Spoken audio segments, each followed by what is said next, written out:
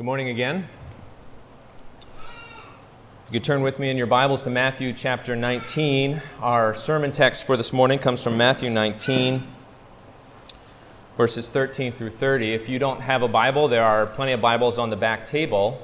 And if you don't own a Bible, you should feel free to take one of those, write your name in it, keep it, and bring it back week after week as we study God's Word together. Before we read God's Word, let's pray together again. Let's pray. Our Father, we need you. We need you right now, not just every hour in some generic way. That's not what the song means, but we need you right now. We need you at this moment. And we pray that you would come and be with us. We pray that you would fill us with your Spirit, that you would soften our hearts to your word, and that you would enable us to understand and to be changed as we behold Jesus in the Scriptures. Be glorified, Father, in this moment. We pray in Jesus' name. Amen. Matthew 19, beginning with verse 13. Then children were brought to him that he might lay his hands on them and pray. The disciples rebuked the people, but Jesus said, "Let the little children come to me, and do not hinder them, for to such belongs the kingdom of heaven." And he laid his hands on them and went away. And behold, a man came up to him, saying, "Teacher, what good deed must I do to have eternal life?" And he said to him, "Why do you ask me about what is good? There is only one who is good. If you would enter life, keep the commandments." He said to him, "Which ones?" And Jesus said, "You shall not murder, you shall not commit adultery, you shall not steal, you shall not bear false witness, honor your father and mother, and you shall love your neighbor as yourself." The young man said to him, "All these I have kept. What do I still lack?" Jesus said to him, "If you would be perfect, go, sell what you possess, and give to the poor, and you will have treasure in heaven. And come, follow me." When the young man heard this, he went away sorrowful, for he had great possessions. And Jesus said to his disciples, "Truly I say to you, only with difficulty will a rich person enter the kingdom of heaven.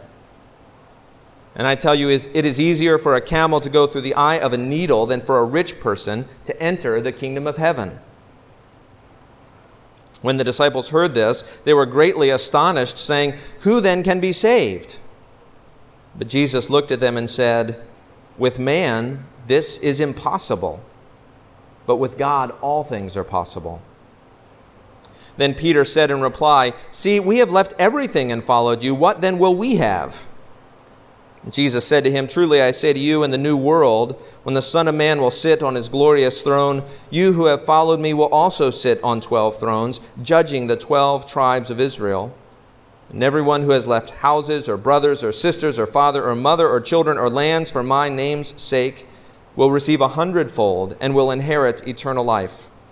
But many who are first will be last, and the last first."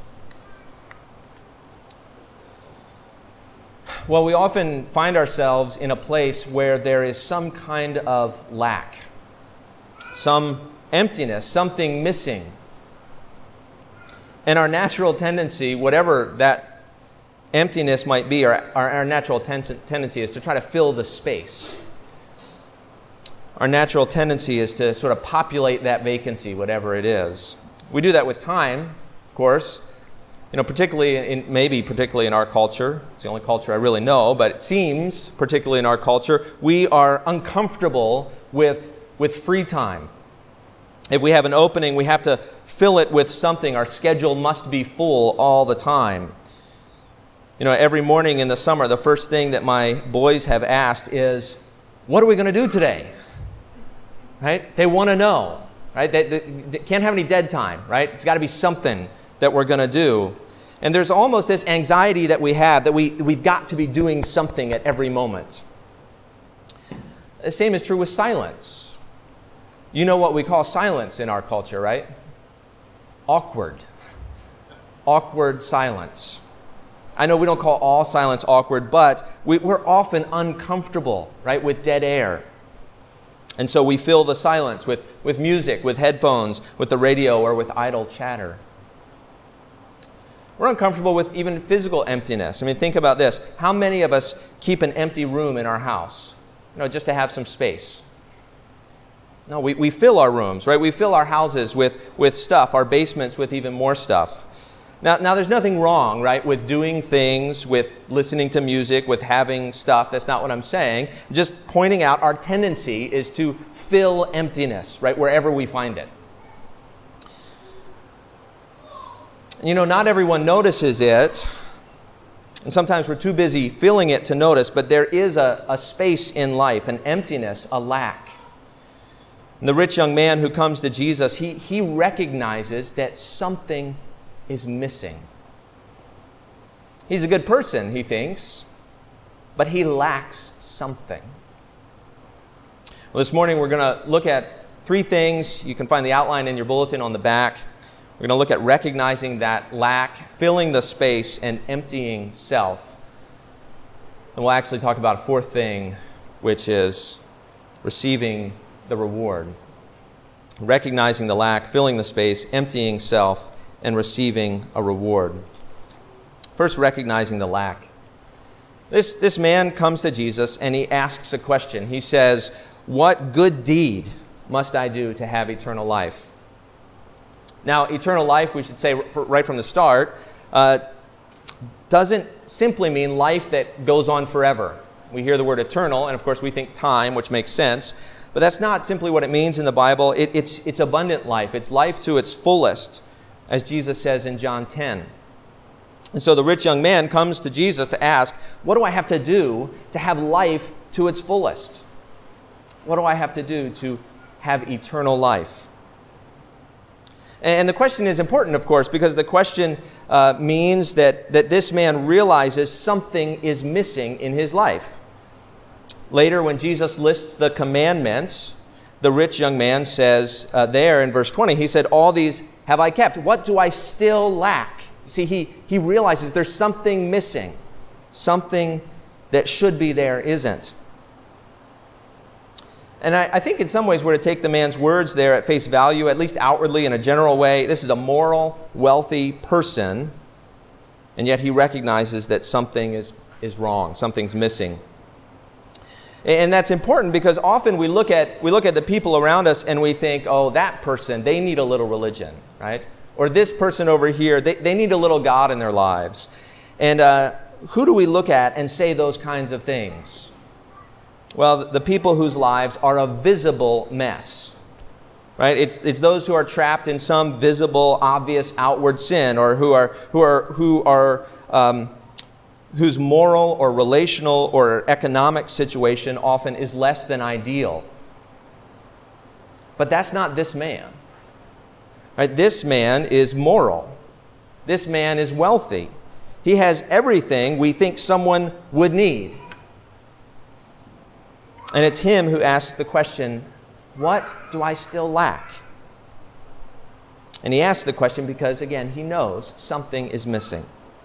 And we should commend the rich young man for this, especially young people, I think, right? If you have everything, we tend to focus on the moment. We tend to ignore the big picture. This man is thoughtful. He recognizes this emptiness. And this lack, this emptiness, this space has been around since close to the beginning. Early on, Adam and Eve dwelt in the garden with God. God had made good people, and He had made a beautiful world to enjoy intimate fellowship with those good people. But humanity rejected God's rule of the world and were punished by being removed from the garden. And there then follows kind of a double lack, right? On the one hand, humanity, who was created upright and good and righteous, we now lack that original goodness. We come into the world and our hearts are already stained with sin. We have a sense, every one of us, that something is not right in my heart. I shouldn't have the thoughts that I have, or I shouldn't have the desires that I have. The best quote that I've seen, someone sent me from the internet, yes, but it goes like this. Someone somewhere said, "I'm not evil. An evil person would do the things that pop into my head." See, we know there's something wrong with us. We know that we lack goodness that we feel like we should have. But there's another lack as well from the beginning, a lack of communion with God. God, who is the source of true life. Fellowship with God, which is life to its fullest. And the moment God sent Adam and Eve out of the garden, that picture of the brokenness, that is a picture of the brokenness of our relationship with God due to sin. We are separated from Him because of our sin. We lack that intimate fellowship that we once enjoyed in the garden. And so when people sense that there is something missing in life, it's these two things, right? It's this. There's something missing in me. There's something not right with me. Something isn't the way it should be. And there's something missing in my life. Something that I feel intuitively should be there that isn't. Well, how about you? Do you feel like something is missing in life? Do you ever feel like there's something more that you should be doing, that there's something wrong with you? Do you ever feel the lack? Well, in some ways, I hope you do. That sounds strange, I know, because to admit that lack, to admit that space is really just to be honest with ourselves. And that's a good thing. It's good to be honest with ourselves. It's good to say, man, something's just not right in my life, in my heart. And if you have that sense that something is missing, that something's not right, the next question that we tend to ask is, what am I going to do about it? What am I going to do with this emptiness, with this space? And that brings us to the next point, right? Filling the space. Notice again the rich young man's question. He's not asking about the lack itself so much, but about what good deed he can do to make up for that lack, to fill that space, to populate the emptiness, right? To give himself life. What good deed must I do to have eternal life, he says. This young man thinks that there's something he can do to fill the void in his world. And he really looks to three things. He looks to morality, he looks to religious experience, and he looks to riches. First, he looks to morality. I mean, this man's question is pretty straightforward, right? He says, "Teacher, what good deed must I do to have eternal life?" He's looking for a good deed to earn himself the good life. And he has a partial view of rewards and punishments. I mean, the Bible does say that God punishes the wicked and rewards the righteous. And this man is going off that. He's saying, okay, well, what good deed must I do? It's an interesting question.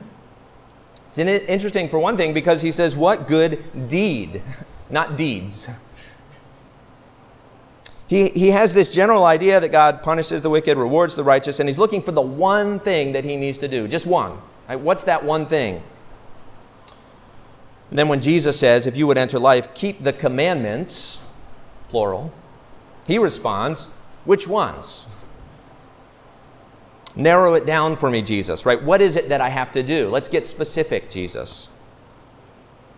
Now, Jesus says later on in this story, he says, only with difficulty will a rich person enter the kingdom. And I want to jump there for just a second because it's relevant to this right here, to this man's question. See, if we understand, if we want to understand what's going on here, we need to understand why it's so difficult for a rich man to enter the kingdom. Well, why is it difficult? The traditional answer, right, which is maybe 2/3 of the answer, is if you have a lot of money, you will love money. And no one can serve two masters. Jesus taught that back in Matthew 6. And he specifically adds, no one can serve God and money. And so if you have money, you will likely love money. If you love money, you're putting it before God, who is the one who you should love with all your heart, soul, mind, and strength. And so when we have lots of money, the tendency is to let that take the place of God. Now, as I said, that's only 2/3 of the answer. There's another part that's worth considering. People who have money also tend to have a certain confidence. It's possible that, if you have a lot of money, that maybe you earned it, right? Maybe you worked hard to make your millions. You have a certain sense of your own ability. Or even if you didn't earn it, maybe it was handed to you. You know that money can get you places in life. Most things are for sale. So money has this tendency to give us a confidence. If something needs to be done, I can do it, right? How much does it cost? Just tell me who to pay. I'm there. And so then consider this rich man in this light. He comes to Jesus and says, what good deed must I do? Jesus says, keep the commandments. He responds, which ones? Right, what's he doing? He's bargaining. Right? He's haggling over the price of heaven, right? He's saying, all right, what do I have to do? What good deed? Okay, many deeds. All right, which ones, right? He's trying to get the right price. I don't want to push this too far, but it's clear that this man thinks that he has what it takes to get things done. Whatever good deeds need to be done to fill the void in his life, he can do it. He just needs Jesus to point him in the right direction and say, go. Well, what do you think? I mean, do you ever look to morality to make you happy, to fill your emptiness? Do you ever think that God owes you because you've been a pretty good person after all? I mean, certainly better than the guy next door.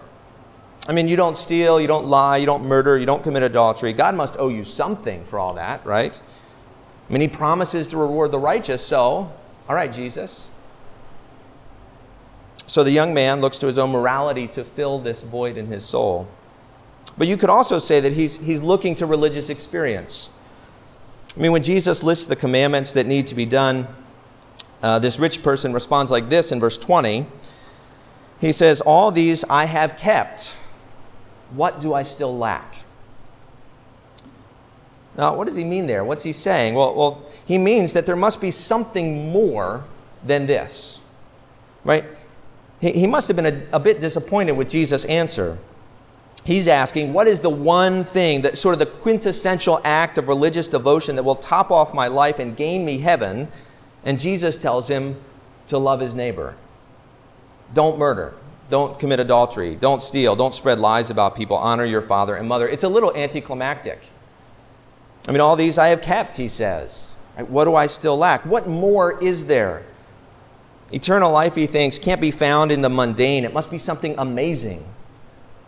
He's looking for something spectacular that he can do for God, something beyond the ordinary. He's done all that. Okay, what's next?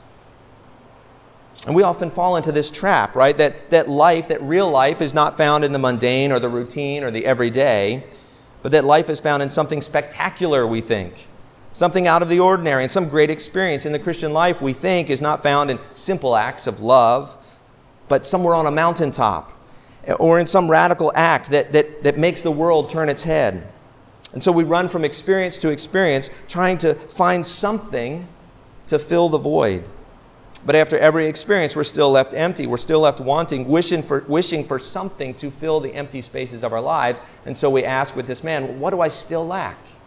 What else is there? What's the next thing? Well, in the end, Jesus did give him something spectacular that he can do.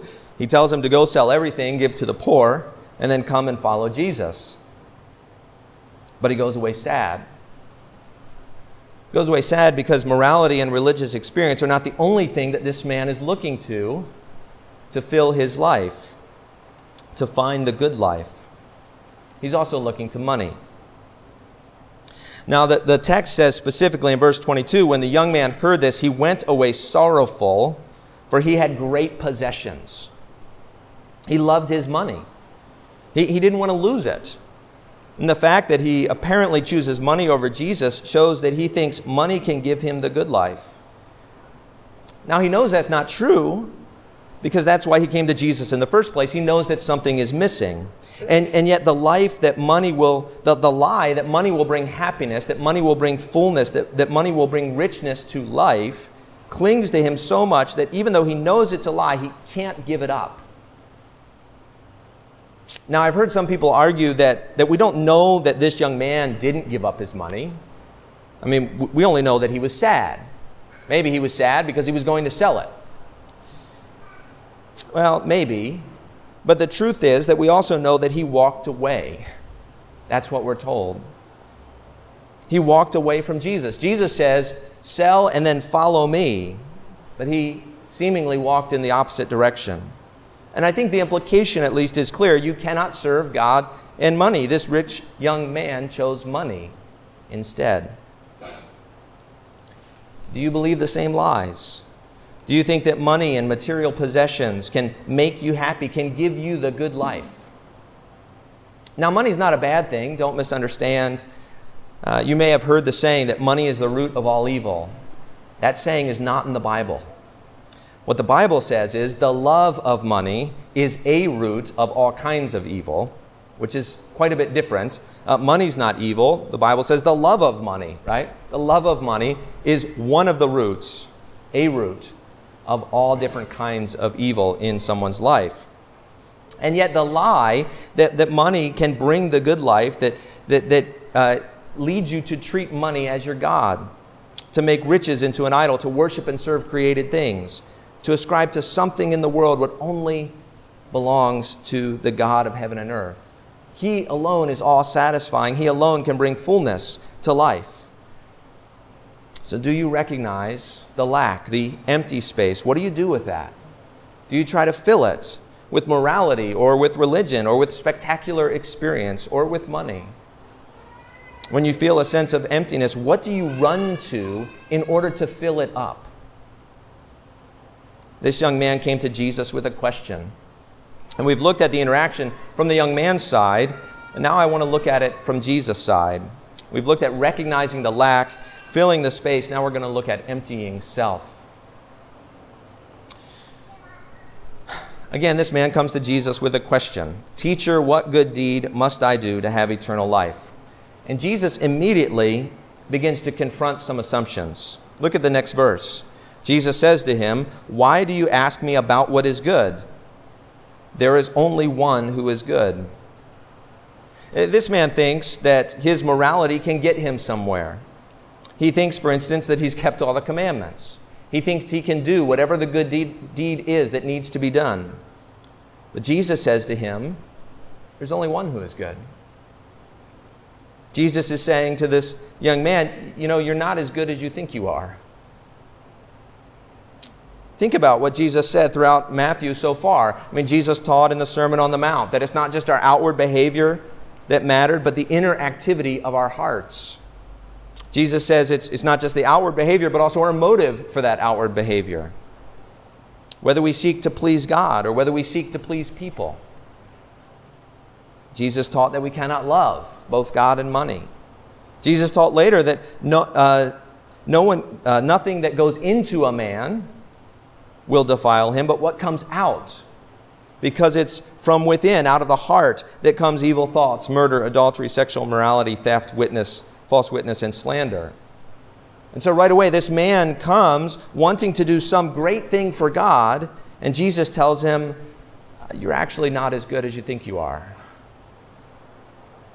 The man persists, right? He wants to know what he lacks. And I think we make a common mistake at this point. We think that Jesus' response is to tell the man what he lacks. But I think that's not quite right. When Jesus says, if you want to be perfect, go sell all that you have, he's not telling the man what he lacks. He's trying to show him what he lacks. See, Jesus says, verse 21, if you would be perfect, go, sell what you possess, and give to the poor, and you will have treasure in heaven, and then come and follow me. Jesus gives him some very specific, somewhat spectacular and out of the ordinary, unexpected things to do. But the man can't do it. Why not? Well, Jesus is showing him that he loves the world too much and he loves God too little. See, what do I still lack? The man says. Well, Jesus is showing him you lack love for God. You're not putting him first. Now, as kind of an aside, as Christians, of course, we want people to come to know Jesus. And we often think the best way to do that is to tell them about Jesus. And that's pretty logical, yes. Because of that, though, we're often anxious to get to the gospel with people. We know that no one can believe unless they hear, and no one can hear unless someone tells them. That's from Romans 10. And so we're quick to get to the gospel. Jesus' method of evangelism is pretty odd to us. We always want to answer like Peter does in Acts chapter 16. You know, Peter in Acts 16, somebody asks him, what must I do to be saved? And Peter says, believe on the Lord Jesus Christ and you will be saved, you and your household. Well, this rich man comes to Jesus and he asks almost the same question, what must I do to inherit eternal life? And we want to say, believe in Jesus and you will have eternal life, which is the correct answer. But that's not what Jesus says. Why not? Well, because Jesus is attentive to people's hearts. He pays attention to where people are. There's an evangelistic principle that you may have heard of. You see it throughout the Gospels. Jesus is always doing this. Law to the proud, grace to the humble. Have you ever heard that? Law to the proud, grace to the humble. This man comes to Jesus thinking that he can do whatever it takes to earn eternal life. Jesus doesn't respond, believe and be saved. He doesn't respond, I'm going to die on the cross for the sins of sinners. Jesus responds, you're not as good as you think you are. Keep the commandments. Love me more than you love money. Jesus is patient with this man. We need to be as patient with people as Jesus is as we talk to them. We need to be willing to talk about the law with people who think they have it all together when necessary. We need to be willing to respect people enough to let them walk away, which of course is exactly what this man does. And Jesus responds after he walks away in verse 23. He says, truly I say to you, only with difficulty will a rich person enter the kingdom of heaven. Again, I tell you, it is easier for a camel to go through the eye of a needle than for a rich person to enter the kingdom of God. Now, I talked about this a moment ago, but we need to again ask the question, why? Why is it so hard? Why is it so hard for the wealthy to enter the kingdom? And even as I ask that question, as we think about this, one of the things we need to realize in this room, of course, is all of us fall into that category of wealthy. Certainly on a world scale, when you compare ourselves to the rest of the world, we're wealthy, right? Most of us drove here this morning. Maybe we looked up the times on our computer to refresh our memories, right? We have money. We count as the wealthy here. Jesus says it's hard for a rich man to enter the kingdom. Okay, take this personally, right? Why? Why is it so hard for the wealthy to enter the kingdom?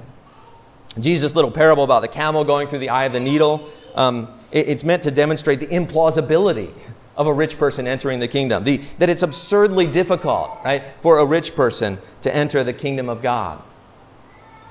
Why?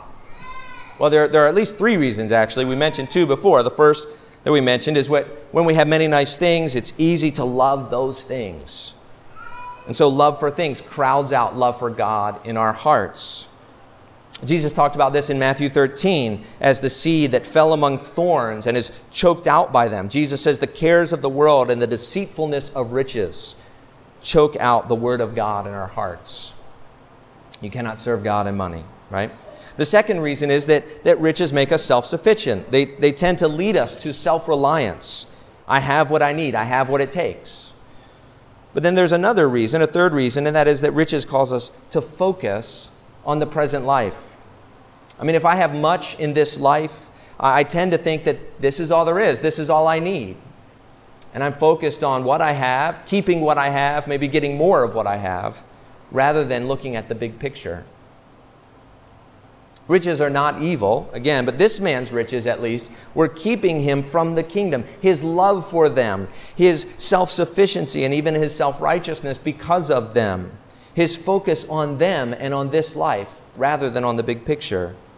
These things were keeping him from following Jesus.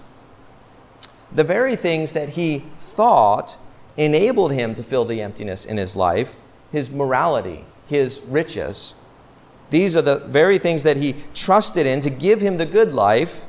They're the very things that were keeping him from the good life. The very things that I rely on to fill the void in my life are the very things that keep me from being filled, because they keep me from recognizing my total emptiness and turning to Jesus to be filled by him.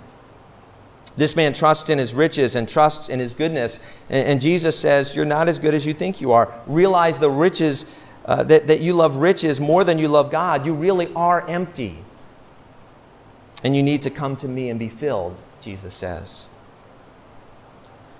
Jesus calls the rich man to get rid of his self-sufficiency, to empty himself, and then to follow Jesus. As it turns out, the very thing that we think makes us able to fill our emptiness are the very things that we must empty ourselves of if we are to be filled by Jesus.